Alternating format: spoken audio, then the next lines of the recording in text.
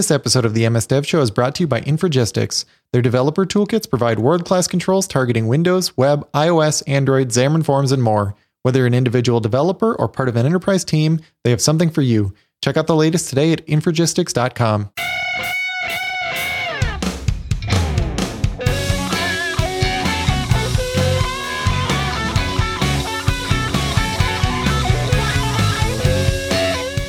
Welcome to the MS Dev Show, episode number 54. This week we talk about the latest developer news from Ignite, and we also talk to Jason Bach about Roslyn, the .NET compiler as a service. This week we have Jason Bach. He's a practice lead for Magenic. He's a Microsoft MVP. He's an author, and he's a speaker. Welcome, Jason. Thank you. And Carl, how's it going? I'm going pretty good. So I was, one thing I wanted to mention to you, Carl, I got my Raspberry Pi 2 up and running finally with Windows 10. So I thought you'd think that that's pretty cool. That is pretty cool. I'm jealous. Yeah. And that process is actually, it's really, really, really easy. So it requires Windows 10 to get the Pi prepared. At least that's what it says. I'm actually skeptical whether or not that's the case, but basically it was just a matter of taking the Windows 10 image and flashing that to the micro SD card. And then I popped it in, hooked it up to a monitor, and it runs a UWP app. Excellent. That's all it takes. So I was pretty happy with that. So let's jump into the news. So this week, all of our news is actually, we're just going to cover Ignite announcements because Ignite was this week. And actually, we're recording this kind of in the middle of Ignite, but I think most of the big announcements have come out. And as usual, I'll have a post on my website. I already have kind of the outline out there, but as the sessions come in, I'm going to link to those so that you can go out there and dive in for more information on anything. So you can go out to ytechie.com and check out any of those. But let's just go through the list here. So let's start with Windows. So the first thing is Windows Server 2016 Technical Preview 2 is now available. So you can go out and download that. A lot of people are excited for that.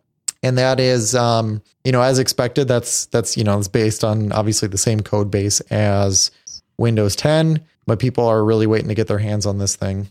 So I don't know if there's anything else that you heard about this, Carl. Not about that, but I know you would probably really be excited about the next item. Yep. I thought this was really cool in the demo. So Power BI integrated with Cortana. So I think what they ended up asking was they asked Cortana for the number of attendees that were signed up for Ignite. And then they asked some other information. And it was just really cool because if you haven't played with Power BI, it's super easy to use. Like you can drop different charts and graphs and just, it's really easy to build like these business dashboards with your data. And it actually has like a natural language text field where you can say, give me sales by salesperson or sales by territory. But now it's integrated with Cortana, at least in the preview that they showed. And you can basically ask Cortana natural language questions and get answers to those in Power BI, which is really awesome.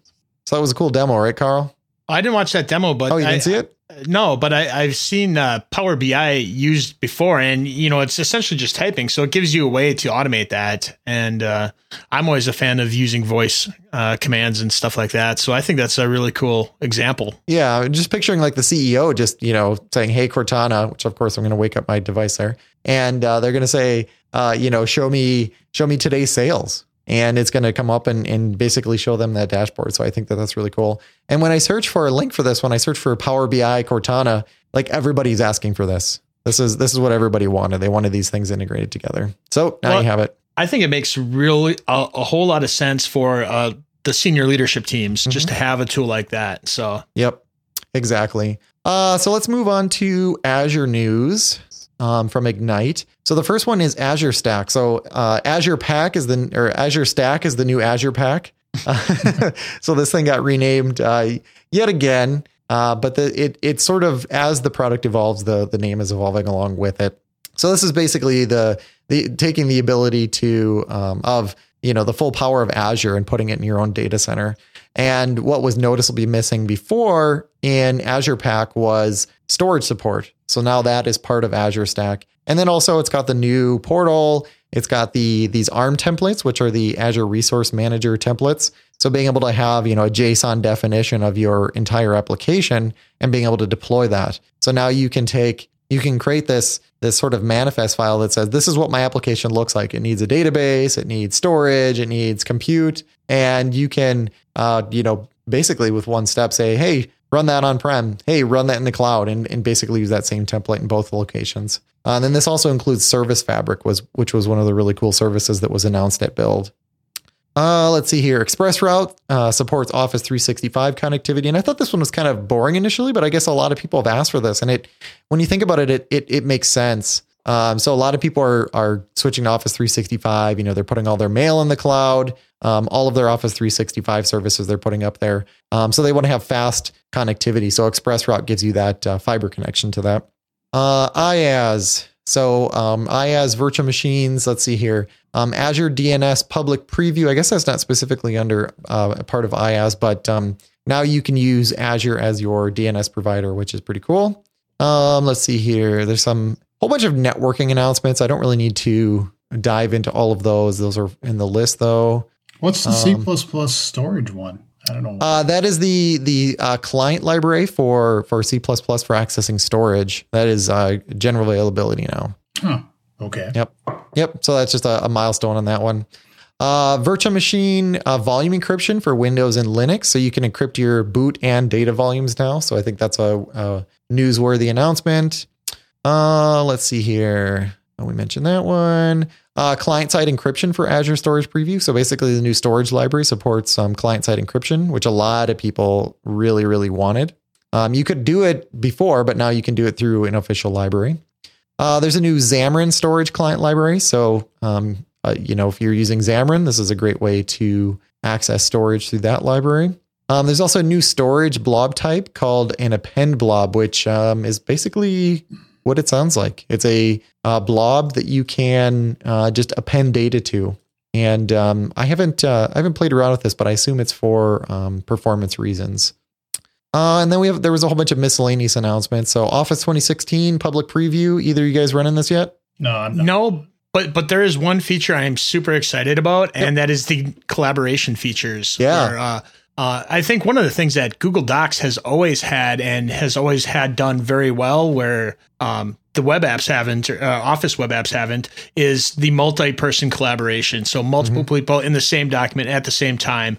It's one thing that I think held a lot of people to Google Docs, and I think that if we get the word out about this feature, this is one of the ways that Office can continue to show its dominance in the Office productivity suite that they have. Yeah, and I even saw Skype integrated as well. So they were using Skype for Business, like within, I think it was like Word or something like that, and they were collaborating on a document, which was really powerful.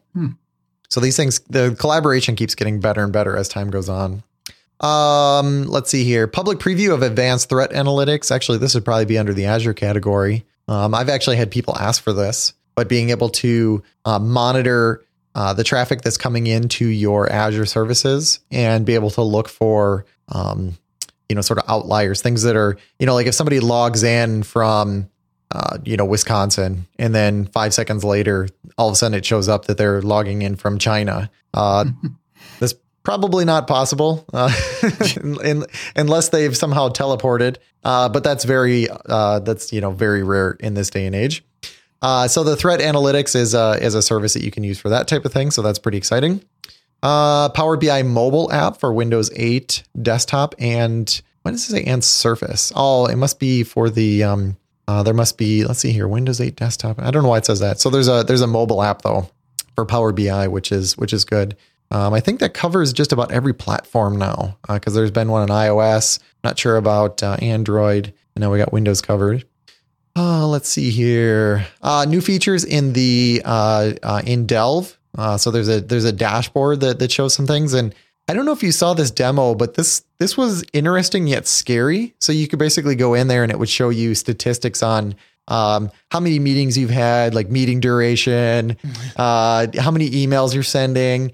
And then one thing that it showed that I thought was really interesting was these work-life balance stats. Did you guys see these at all? No. So basically it showed like, number of emails sent during non-work hours. And is this Big Brother dashboard or? Well, so I was a little angry to see it because The question I had, so when we're talking work-life balance, Jason, do you work from home? Sometimes, well, more often than not. So yeah. Okay. So all of us, basically work from home, and, so whenever it comes to work-life balance, if you're sending emails outside of quote unquote work hours, does that mean you have good work-life balance or bad work-life balance? Well, because you're working from home, you can say, you know what, I'm going to take, maybe a couple hours off during lunch, and then you naturally will do that later at night. And because that's what works best for you with your work-life balance, so. But I can see some people looking at it and it's sort of scoring your work-life balance. It's like, well, you're not very balanced. I see you're sending emails at an odd hour. So I think there's kind of a disagreement on what that actually means. So putting those numbers up there, even the raw numbers, I think is a little dangerous, depending on how they're used. So that one scares me a little bit, how that one will just get used out in the real world. And then there was a work map, and I don't recall what that was. Oh, I remember what that was. That was showing basically connections between different teams. That was kind of interesting, showing the different meetings and emails that occur between teams and how strong those are. So you could sort of look at that and figure out like how you're interacting with different teams. I thought that was really interesting. And you could probably use that to make decisions on, how you physically lay out different teams, how you plan different meetings, if there's connections that you want to strengthen or teams that are working very closely together. There's probably some insight you could get out of that. So I thought that was kind of neat. So new features coming to Delve. Still sounds scary. Yeah, it does. That one was far, far less scary though than the work-life balance stats, that's for sure. Let's see. We talked about Skype integration in Office. We also talked about the Office desktop collaboration.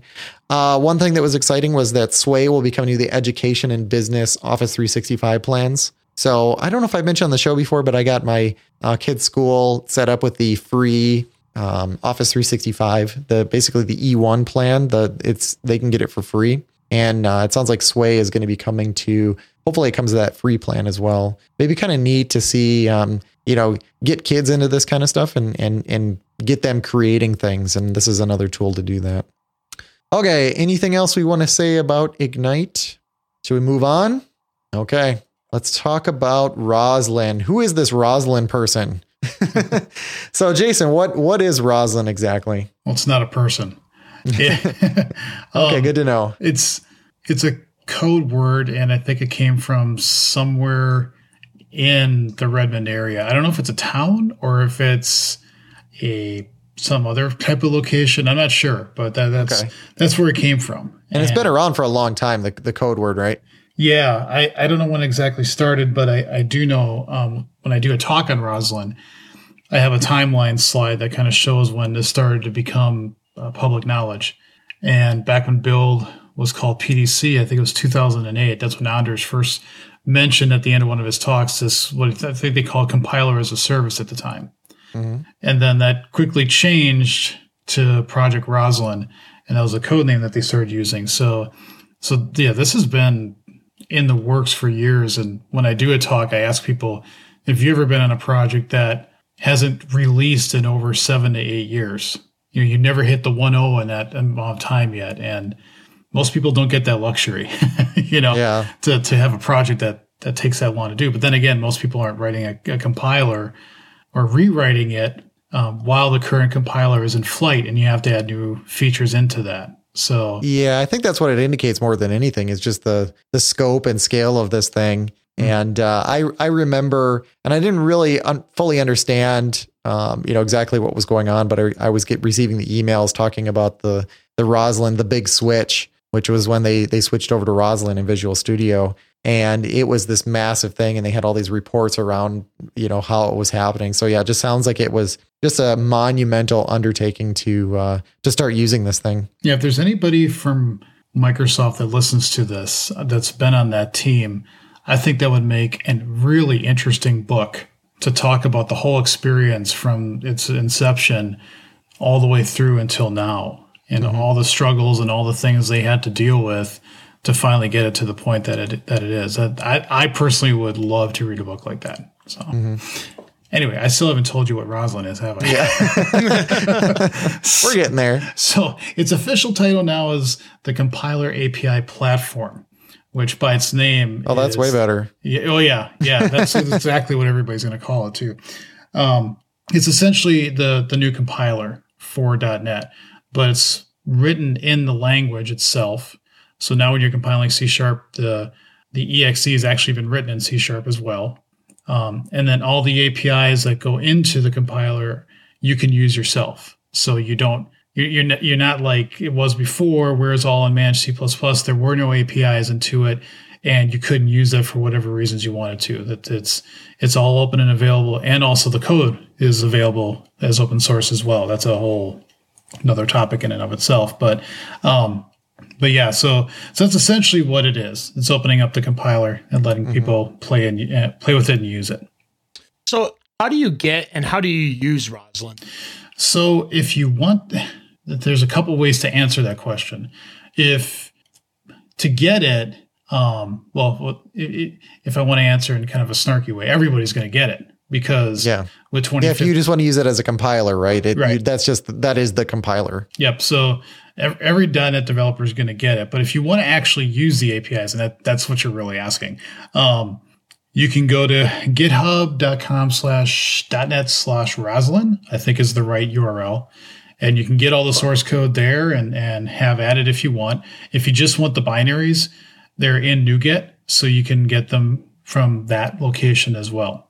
So there's a couple different places you can get the core API stuff. And then if you want to build what's known as diagnostics and refactorings, there's extension that you can get with those project templates. And so you would just go into Visual Studio, find those extensions and install it. And then you can create those yourself.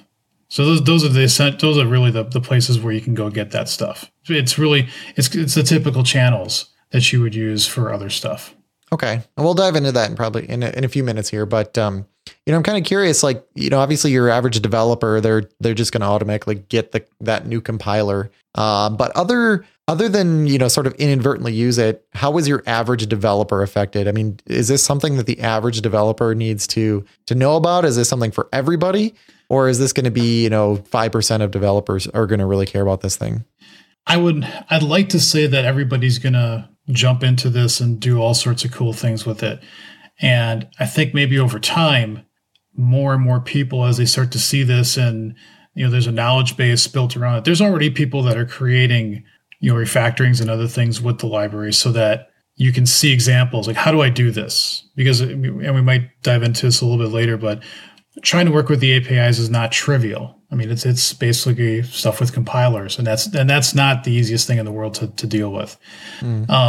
So some people may just get a little intimidated when they hear this is a compiler API and go, well, that's not for me. I just need to get my job done, But I think there's a potential for a lot of power and a lot of, how should I say this, automated code checking.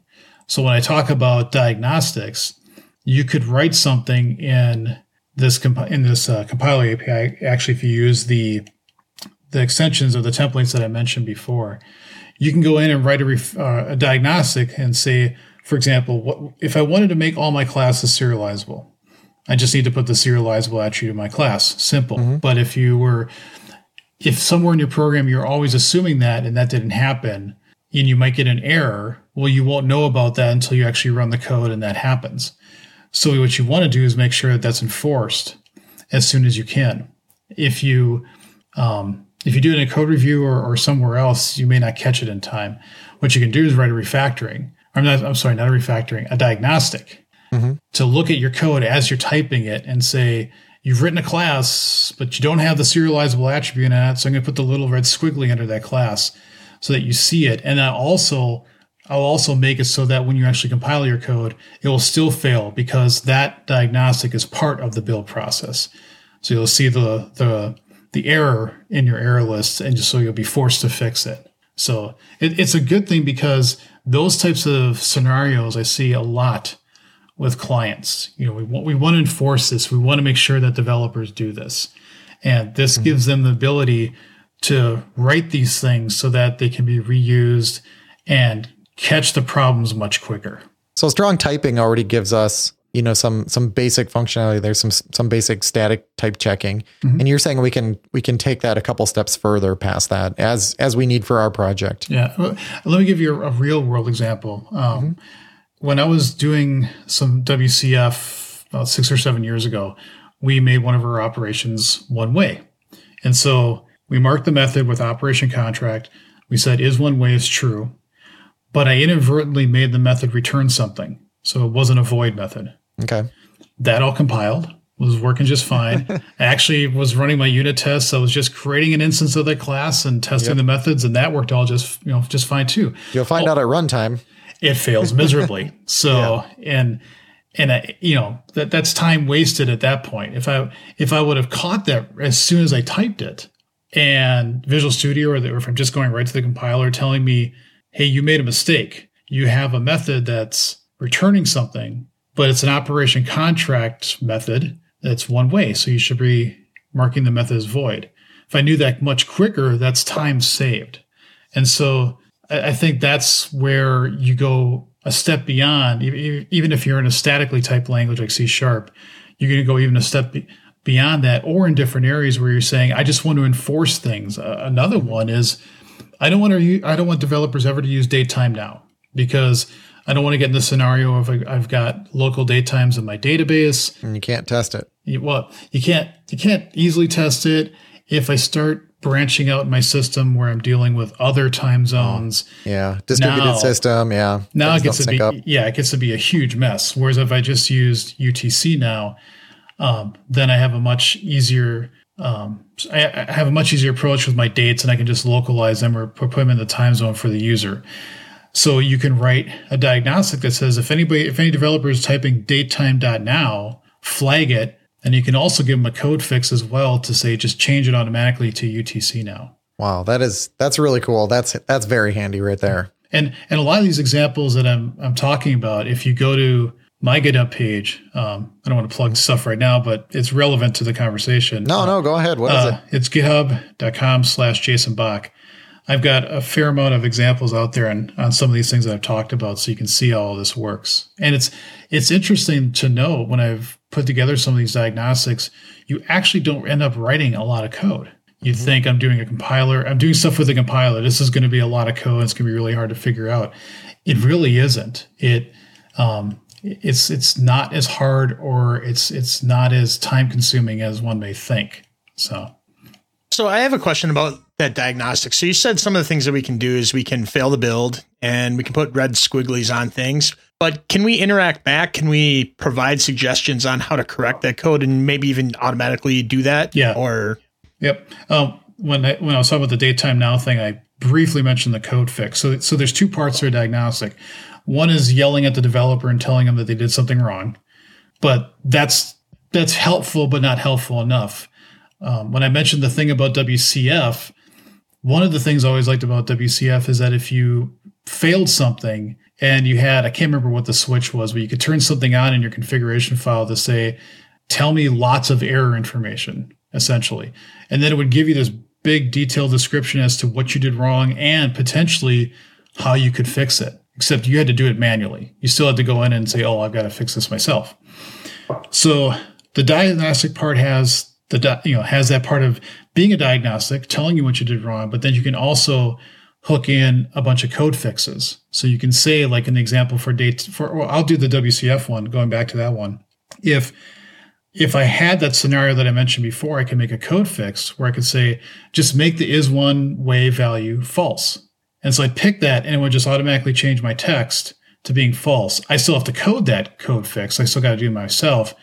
But then once I've got that into place, then the developer can just see, oh, I've got a mistake, see if there are any fixes available. And if there are, have it automatically do that for me. That's pretty awesome. Yeah, I like this. This is cool. And his code is, for both examples that he had, his code is right out in GitHub. So pretty sweet. Yeah. Yeah. So let's just say that I'm looking forward to, we have C# 6 coming out soon, and I'm looking forward to C# 7, and I see some language feature that I just can't wait for. Can I add that using Roslyn, those new language features, and kind of how hard would that be to do something like that? You can. This one's a bigger caveat, though, in the sense that if you wanted to add a language feature, For example, I'll just throw this one out because I use it as kind of a pie in the sky one. Let's say I could add the disposable keyword to a class. And if I do that, what that will essentially do is generate all the cruft, all the stuff that I need to do and have it make sure it's implementing on disposable. It's doing the dispose pattern correctly. It's making sure that if I ever access any member on the object, that it's going to throw object dispose exception after I've called dispose. Most people don't do that part, and you're supposed to. Just all that kind of complex, busy work. Have that just done for me. That I think would be kind of a cool idea. And there's lots of other things you could think of too to potentially just add a little keyword here and make it appear in the language and work. The problem is there's a master version of C#, and that's the one that everybody's always going to be using, and that's the one that's going to be coming from Microsoft. People can play with this. So if you wanted to take the source code and do it locally on your box, I've seen somebody take the C# compiler code and essentially treat the sealed keyword as trivia or as just white space. So what ends up happening is I love that. Yeah. So you can inherit from sealed classes. It looks like you're doing that, even though you're not. So you could do that. You could add all your own stuff and play with it locally, but the chances are that you would be able to submit that as a pull request and get it accepted are somewhere close to zero.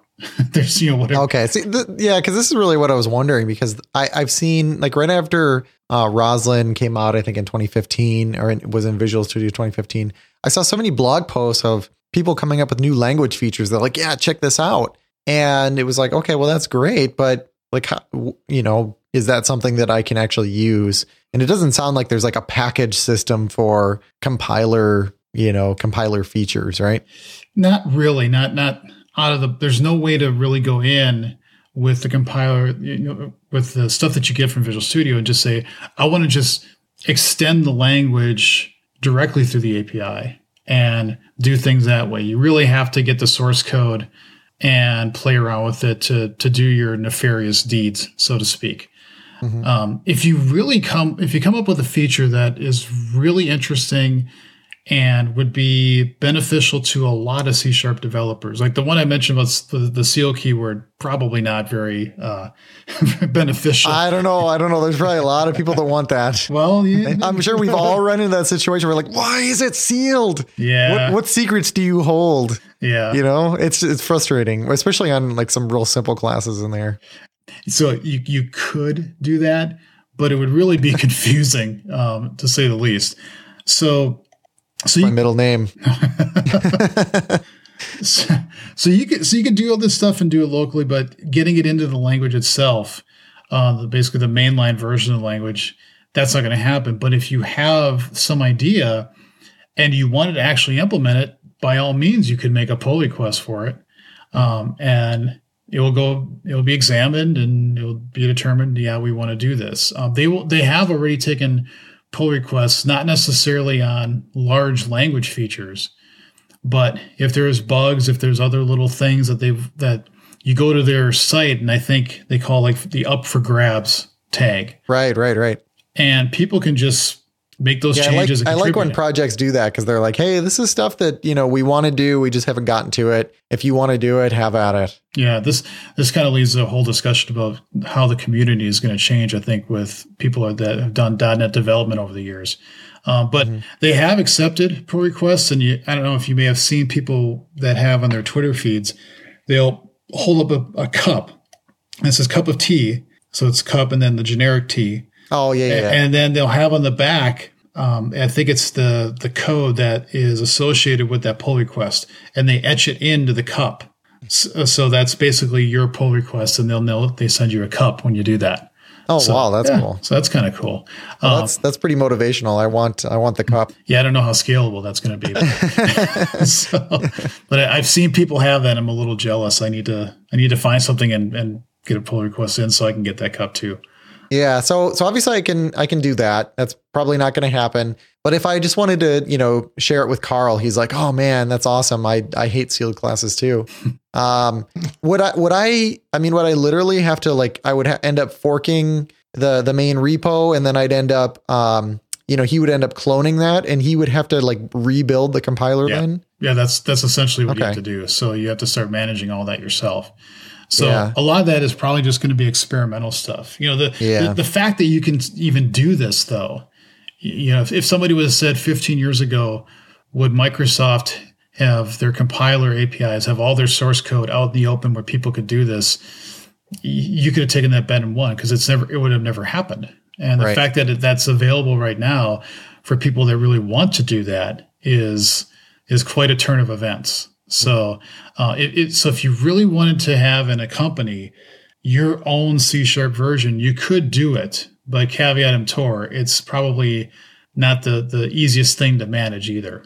Carl, I'm sorry to interrupt this, but I got to talk about something that's really cool. I want to talk about Infragistics. So they have controls for pretty much every platform. So they have, for example, for desktop applications, they cover controls for Windows Forms, WPF, Windows 8, lots of mobile controls. So Windows Phone, iOS, Android, and also Xamarin, which is really cool. So I was working on a Xamarin project recently, and they have controls that will actually work within Xamarin Forms, and then they automatically work across all of the platforms. And then they also cover web, ASP.NET MVC, jQuery, you name it, they got it. Yeah, I'm working on a WPF app right now, and I wanted to check out some of their controls. They got an app that you can download where it has examples of everything that you need. So if you want like a color picker or something, you can go on there, you can play with it, you can toggle all the different options. They even show like all the different XAML and code behind that's needed to interact with it. It's a nice way to get used to something before you just go ahead, jump in and pay for it. And then they also have this amazing prototyping tool out there called Indigo Studio. So this is really cool. I haven't seen this before, but you go out there and you can actually rapidly build an app with this application. So you can build a demo. So if you have an idea, you can actually prototype this, and then it's usable. You can actually navigate through all the screens, and you could show this to your stakeholders and get funding for your project. It's really cool. And then you can actually demo this right out in your browser. So there's some samples out there. If you go out and check out their Indigo Studio and scroll down to the sample section, you can actually view some of these samples right in your browser, which is really cool. So you got to go check those out. And not only that, but they have community made samples as well. So things that other people have just donated out for you to check out. Very cool. And then there's also a lot of great enterprise solutions such as Report Plus for making dashboards, and then also Share Plus, which is a great way to work with SharePoint in a mobile application. So check it all out at infragistics.com. And there are free trials, so you have nothing to lose. And like you said, you can download these applications and check all this stuff out ahead of time. So we want to thank them for their support of the MS Dev Show. And then, so what else have you done with Roslyn? So I'm looking at your GitHub page, and you have like deregionizer, I see, which is awesome. Auto arrange, things like that. Actually, deregionizer. So it says removes regions from your code in solutions. So does that thing? Basically, I hate it when people use regions when there's like 10 lines of code and they have like 4 regions. I think that should be illegal. Is that what this thing does? So what it does is and this is interesting that you bring it up, because whether you love or hate regions, I tell people when I show this and demo it, that if you love regions, you're going to hate me. And if you hate regions, you're going to love me, because this goes through an entire solution, all the projects, all the files, finds all the region and end region directives and kills them and gets rid of them. This shows in the Roslyn APIs that they have what's called workspace APIs. So you can do this traversal of solutions and projects and do those types of things. It looks easy too. I mean, it's literally like for each project ID and project IDs, and you get project for each document in project document IDs. I mean, you're just literally with some real, with a real nice object model, being able to iterate through projects and documents. This is pretty cool. Yeah. The way I did it at the time is that there's no, with the diagnostics and the refactorings, there's a nice template version, and Microsoft has all this set up so it can get these up and running and into other, projects and stuff like that, so you can use those. With this thing, there's no easy way to say, when I build my solution, run this thing in all the projects. So what I did is I created a console app, and if you actually bring this in and look at the code, you'll see for one of my projects on a pre-build step, it's actually just shelling out to that console app and saying, run it on this current project. Mm-hmm. But you could also create a custom MS build task and just put this in all the project files and just say, run this as well on all pre-build steps if you wanted to. So there are other ways to easily hook this into like a solution or a project and make it work. So yeah, that's one that usually gets a bunch of chuckles. Or howls of derision, depending on your view.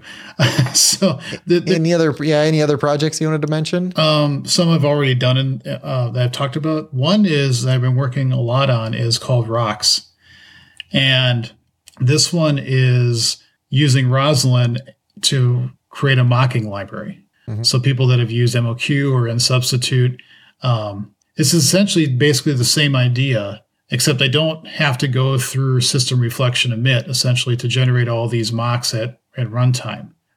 So this is really more of an experiment than it is anything. I mean, I like both those libraries, and I'm not trying to say they're bad, because they're not. I use them all the time.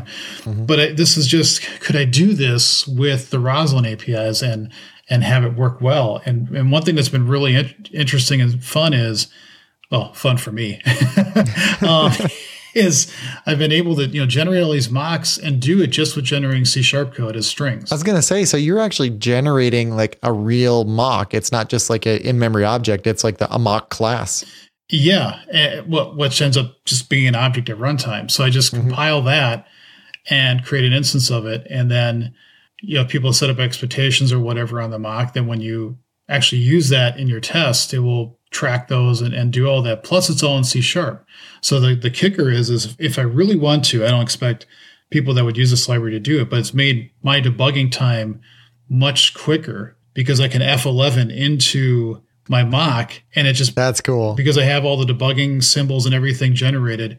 It just goes right into the generated C# code at that line. And then I can step through the mock code that I just generated. That's actually really cool, because one of the biggest issues with using a mocking framework is you tell it what you want and you screw up telling it what you want, but then you can't figure out like what it thinks it thought you wanted. Yeah, exactly. And this, and maybe you were wrong, or maybe the library has a bug. So you could do that with this library and step through it and say, oh, that's actually what it's doing. And that's why it's failing, because either I made a mistake or there's something that it's not catching.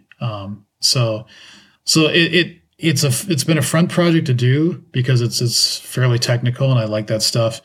But it's also just been another illustration of just how much you can use this compiler API stuff to do all sorts of things. And I think it's going to be very interesting in the next couple of years to see people do this for all other sorts of projects as well. Mm-hmm.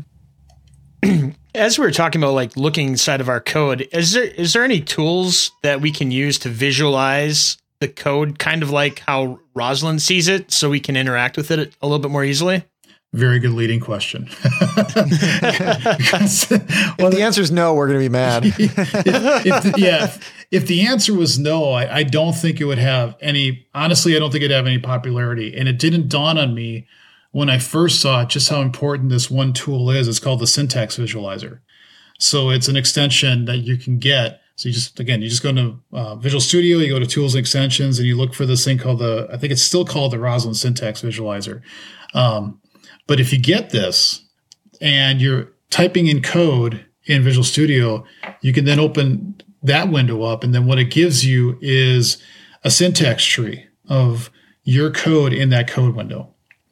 And this is so useful because if you start thinking of things like, again, the WCF example, I have an attribute that has a value that's currently true. And then I got to look at the method and look at its return.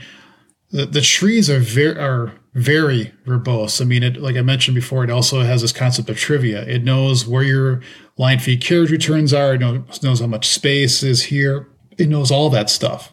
So going through those things can be extremely frustrating, because you just can't keep all that knowledge in your head. But I can just go into Visual Studio, just type up that example, bring up the syntax visualizer and see, oh, an attribute is represented in a Roslyn syntax tree as this thing is.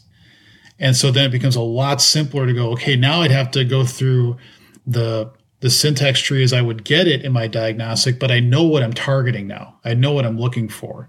So that tool is indispensable. If people want to do things either through factorings or diagnostics or just playing around with the compiler APIs, that's a tool I don't think you can do without. You absolutely must use that thing. It's so helpful. Yeah, and I've seen you do a speech on Roslyn and show the syntax tree visualizer, and it is, I can't imagine not having that if you're going to work with this at all. Yeah. It'd be a lot of like restarting your code and examining the object model. And it's pretty, yeah, like you said, it's very verbose. So that'd be painful. Yeah, it would be extremely difficult to be productive in this API without it. But with it, it makes things much, much easier. And just as a side note, even though this isn't necessarily related to what you asked, but I did want to bring this up because sometimes people, as they should be doing a bunch of testing on their code, writing unit tests. So one thing that is so cool about all this stuff is that you can say, hey, I want to write a piece of code that will check either that my diagnostic finds it or it doesn't. What you can do is you can just create a C# file in your test project, but don't mark it for compilation. Just say it's a file. You'll still get all the coloring and highlighting and IntelliSense. It just won't compile it into your test project. The thing that's nice about it, though, is that you could then look and see, oh, this part in my code, which my diagnostic should target, it's at a text span and a position in line at a certain point. And then you can use that to quickly find that position in what you can just load that file then as a string, compile that, and then run it through the diagnostic. But by knowing where things are exactly in your code can make it much easier to write the test. So again, you're using the compiler APIs in your tests to create a tree that then you can run the analyzer on. So very cool. Yeah, that makes sense. So what does Roslyn mean for things like the Mono project and Xamarin? That is a good question because I'm not entirely sure. When they announced that they were actually going to have, not like this is confusing.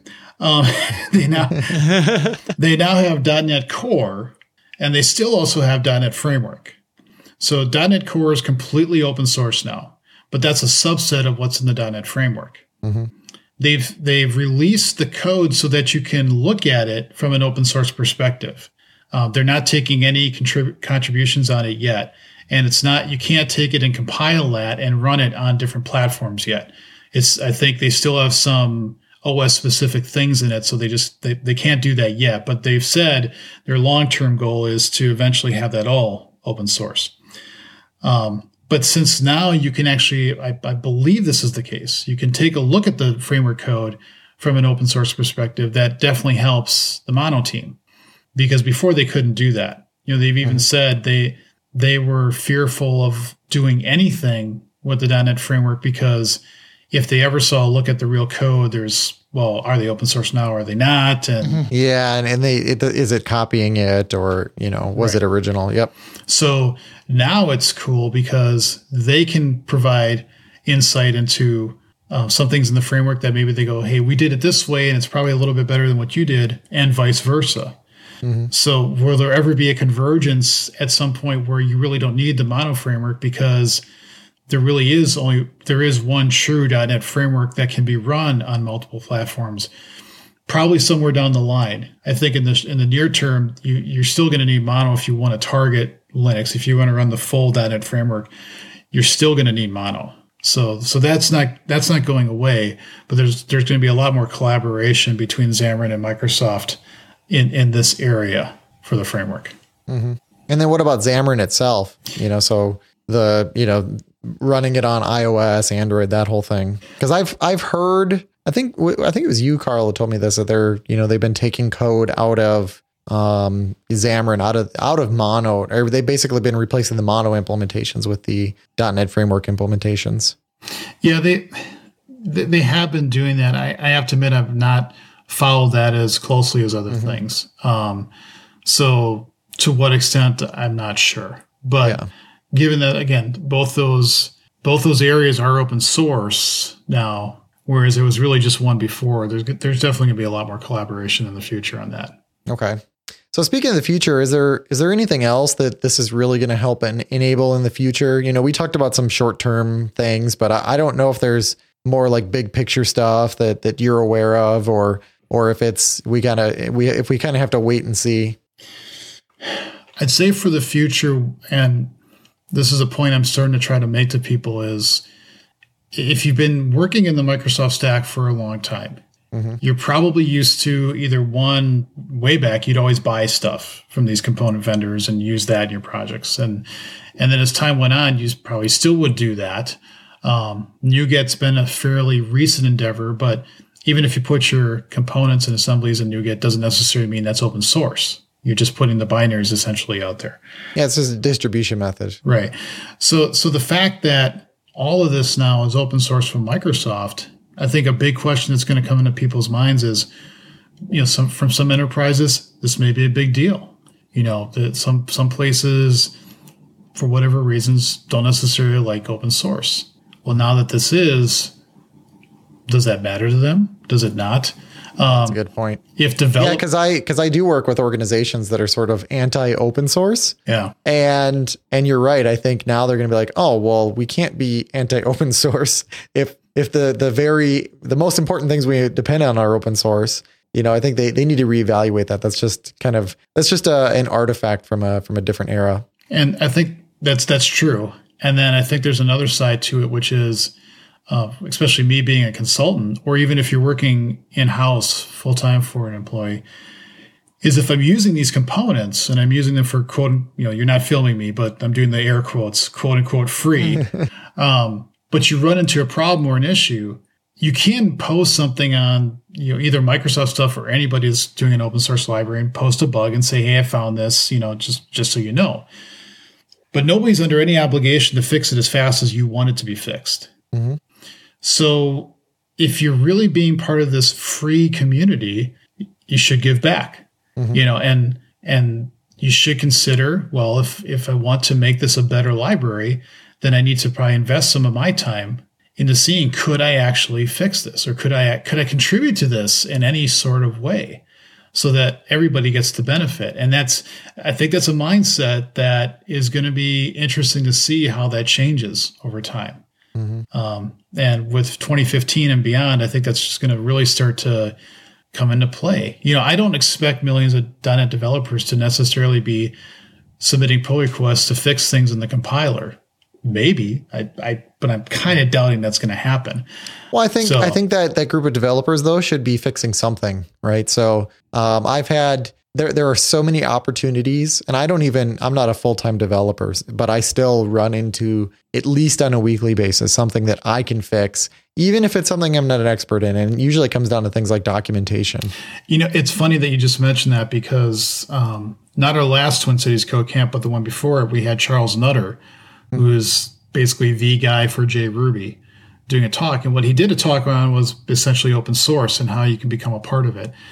And one of the things he said to people is, if you want to get into doing open source projects, start looking at documentation. Usually that's probably the last thing that people really care about. Yeah, look for typos or even, a lot of documentation just isn't very full featured, because the people that are experts in it, like I'm sure you've done this where you're the expert, you wrote something. Yeah. And then you have to write the documentation or even tell somebody else how to do it. And it's just impossible to be full featured, like an installation process or something like that.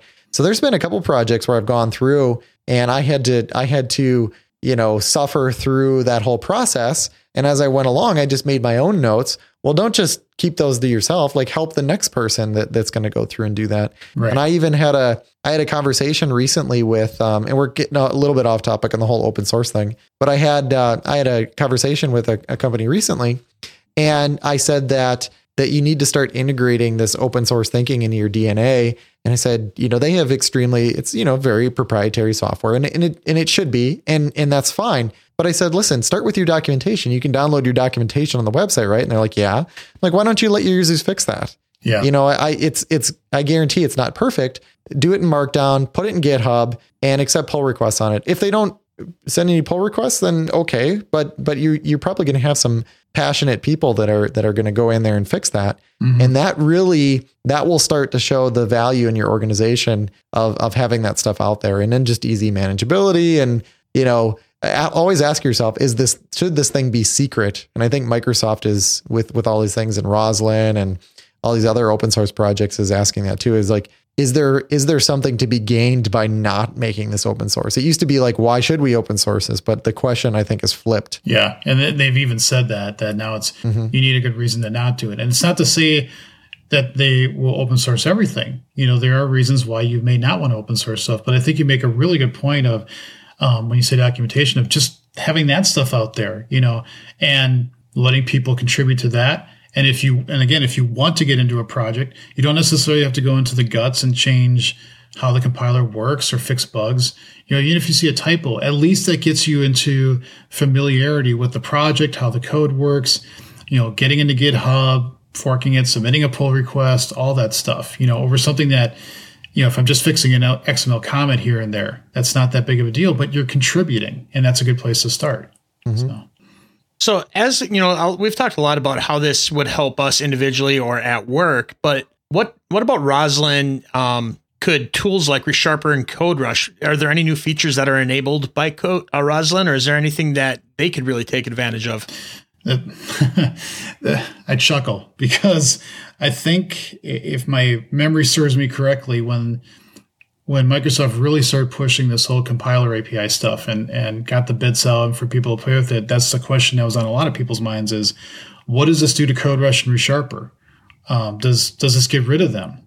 I don't think so, at least not in the short term. I don't think it does, because there's a lot of things that they're doing to have to do a lot of deep analysis on your code.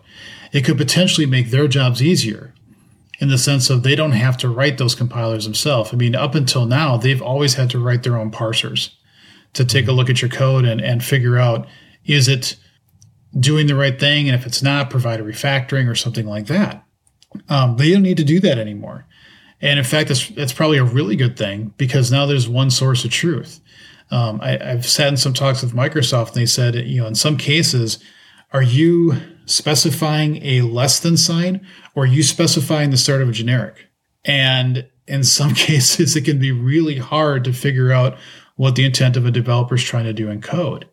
Yeah, that's a good point. So they don't have to try to do the same thing that Microsoft's doing. It's all one code base. But I think, like ReSharper has said, they've put a lot of investment into creating their tooling and all the code underneath it.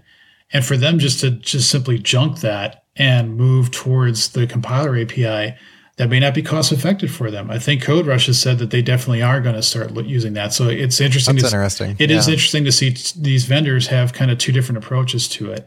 I think somewhere down the line, it would just make sense for vendors to use that one single source of truth.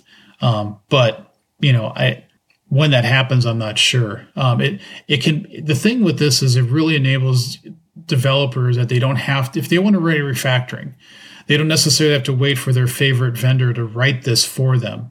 They could do it themselves. And it's very empowering. Yeah, and just plug it into Visual Studio, and now we get the light bulb. That's the new thing in 2015. In 2015, you get the light bulb if you ever get a refactoring or a diagnostic, so you can do the control period and then see what's available at that line of code that you're on, and you can have your refactoring plug into there to do stuff for you. In fact, a client that I've been going to, he was asking, he wanted to do a bunch of code generation stuff for things that are very repeatable, and I do it over and over and over again. And I said, well, yeah, you could use regular expressions and do that in a separate tool and put your code there, copy, paste it, bring it back into Visual Studio. I said, but if you're in 2015, you're going to easily have this ability to say, I'm on a method, and I want to just be able to right click and say, generate my data, my DTO mapping. And boom, it will just be all put in there in code for you. Awesome. So, that may be somewhat specific to your business and what you're doing, but you can have that easily integrated into Visual Studio and have kind of a one and done experience.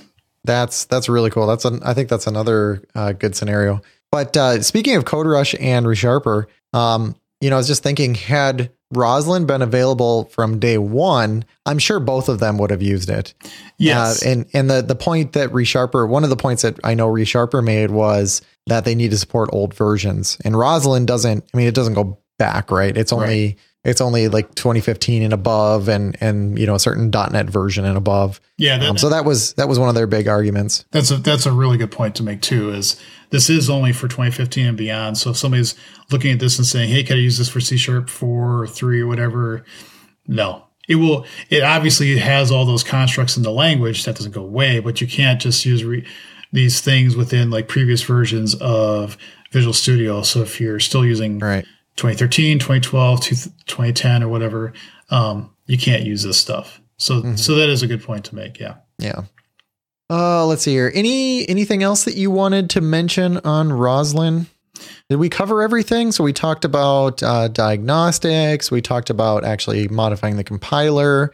We sort of glazed over some of the refactorings, but I think people get that you can actually, modify the code using that syntax that Roslyn gives you.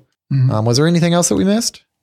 I think I just would want to end it by saying that this is, I think, a really exciting thing for .NET developers to be aware of, even if you're not necessarily going to be using it on a day-to-day basis, to at least know it's there. And who knows, you may just see somebody, do a demo on this or write an article on it and read it and go, there's scenarios that I run into that I'd like to maybe use the stuff that's in 2015 and potentially make my life easier. It is compiler stuff. It's not easy, but it's also, on the flip side, not that hard either. They made it pretty easy, all things considered, to get into it and use it. And in terms of future stuff, just the fact that they have the compiler open source is going to allow features to be, not necessarily that they're going to add more features, but it will allow them to iterate on them faster, get feedback on it faster. It was interesting in C# 6 to see what features were there and got dropped, how they changed, like string interpolation. Its syntax changed a lot before they finally settled on the $sign before the string starts, which I think was the right thing to do. But it gives Microsoft and other people the power to say, I want to play with the language feature, and it's much easier to do than it has been before. So this opens up a lot more doors than what has been there in the past. Okay. I got one more surprise question for you. So okay. I was thinking through, I'm just thinking through my wish list. So is there a way to have it look at the code, basically modify it in sort of a temporary state and then compile that code? So if I want to, let's say I want to have like an observable property, and .NET, doesn't have like a native concept of having something that's really observable. So can you do something where it looks at a property and maybe it has like a certain attribute, and I actually totally change that code, but I don't want it to change in the source file. I just want to like generate a second copy of it and then compile that using some extensions. Is that possible, or am I crazy? I'm showing them a book that I wrote. Oh, you wrote a whole book on this. Yeah. So this was a good, because I honestly just thought of this. Okay. It's a plug on the metaprogramming book. Okay. You're talking about something that is definitely on their future wish list. And this is a really good point too, that all of their discussion and analysis on future versions of C# is all on their GitHub page. And so if you want to be part of that, if you want to even just put ideas out there and be part of that discussion, you can be. And one of the things that they've talked about over and over again is metaprogramming. This idea that I could put an attribute on my code. I don't want it to necessarily change the code that I've written, but I want it to change my code in terms of what gets actually compiled. You can do that, not necessarily right now. You can just do that in the sense of that's possible. One of the big problems, though, is if I do that and then I debug it, well, what's actually running and what I see in the debugger and breakpoints won't necessarily match up. And so it becomes an interesting problem in terms of how do I make this a smooth experience for everybody to understand that if I put like a not null attribute on an argument, that's automatically going to generate that code to check it for null. And if it's null, it will throw an argument null exception for me.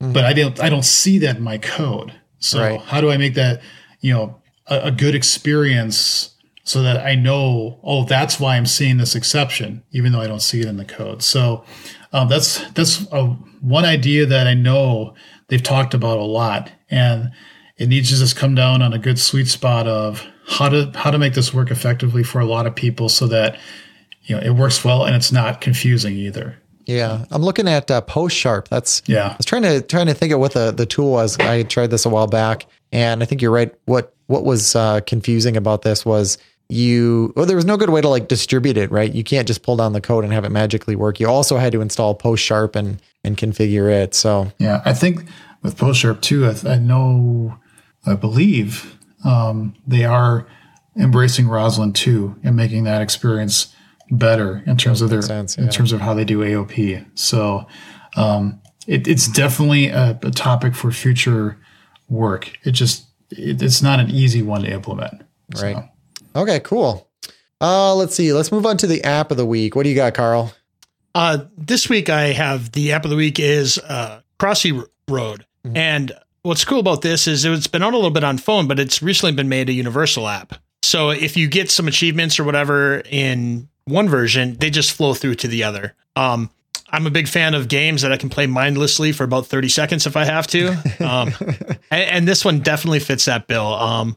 So if you're into a game like that, just something that you can clear your head with for a little bit, I recommend Crossy Road for Windows 8.1 and Windows Phone. Wow. Over 6,000 reviews in 5 like full stars. That's awesome. My kids I know have played this. Is this like Frogger?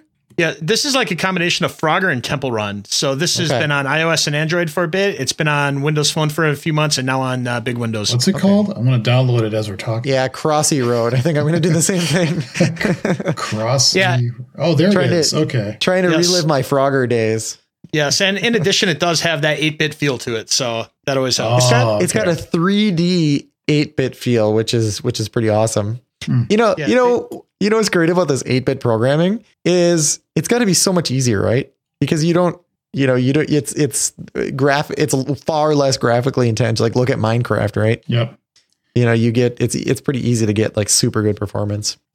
Okay. And then we have this game that we play. Let me get it out here. I'm unprepared. But what I need you to do, I need to pick a number between 1 and 4. You want me to do it or you want? Yep. Okay. 1. 1. Okay. What? Oh, this is terrible. This is a kid's game, okay? And I'm not making up these questions. I can show you the card. This is ages 7+. Would you rather eat a cooked beaver tail or a cooked cow udder? I'm so sorry. I'm going to show you the card on the video here, just so you can see that it's not like I'm making this stuff up. I should have picked 2. The card says it. Beaver tail or cow udder? Oh, man. Okay, this decision will live with you for the rest of your life. So I'm going to leave it to the guitar pick. I have that here, so it's either going to have the symbol on it or not. So let's see. Flipped it. So it's the second one, the cow udder, I guess. So, okay. You're eating a cooked cow udder. Yeah, I guess it has protein. So I okay, Carl, what are you picking? I'll pick number 2 then. Number 2. Okay. While at the top of Mount Everest, would you rather lose your hat or your goggles? Or would you rather eat a cooked cow udder? I'll throw that as a third option. I like your question better. That's so much easier. Less disgusting, too. Yeah, I know. Yeah, I could probably improvise something else for a hat, so I would rather lose that. I can imagine that if you didn't have goggles up there, that would be pretty rough. But you do have glasses, too, though. Yeah, it's not the same. Yeah, right? I know. Your eyeballs are going to like freeze over. Which I'd rather eat a cow udder. Okay. So, Jason, we have, looks like Carl found like 20 different links for you that we'll put in the show notes, but where's the best place for people to find you? So the best places to find me are on my website, which is jasonbach.net. I'm also on Twitter @jasonbach. And then if you want to look at all my GitHub stuff, it's github.com/jasonbach. That's easy to remember. And Carl, where can people find you? You can find me at wpdevguy.com or on Twitter @CarlSchweitzer. Excellent. And you can find me at ytechie.com, or you can find me on Twitter at twitter.com/ytechie. And Jason, thank you so much for coming on the show. I've seen you a couple times in person, and it was great to have a conversation with you on such an interesting topic. So we appreciate it. Well, thank you. Be sure to subscribe by searching for MS Dev Show in your favorite podcasting app. Leave us a review at iTunes, Stitcher, Player FM, or your podcast aggregator of choice. Visit us at msdevshow.com where you can leave comments, check out our links, show notes, and more. Visit us on Facebook at facebook.com/msdevshow. You can send us your comments and feedback directly to feedback@msdevshow.com.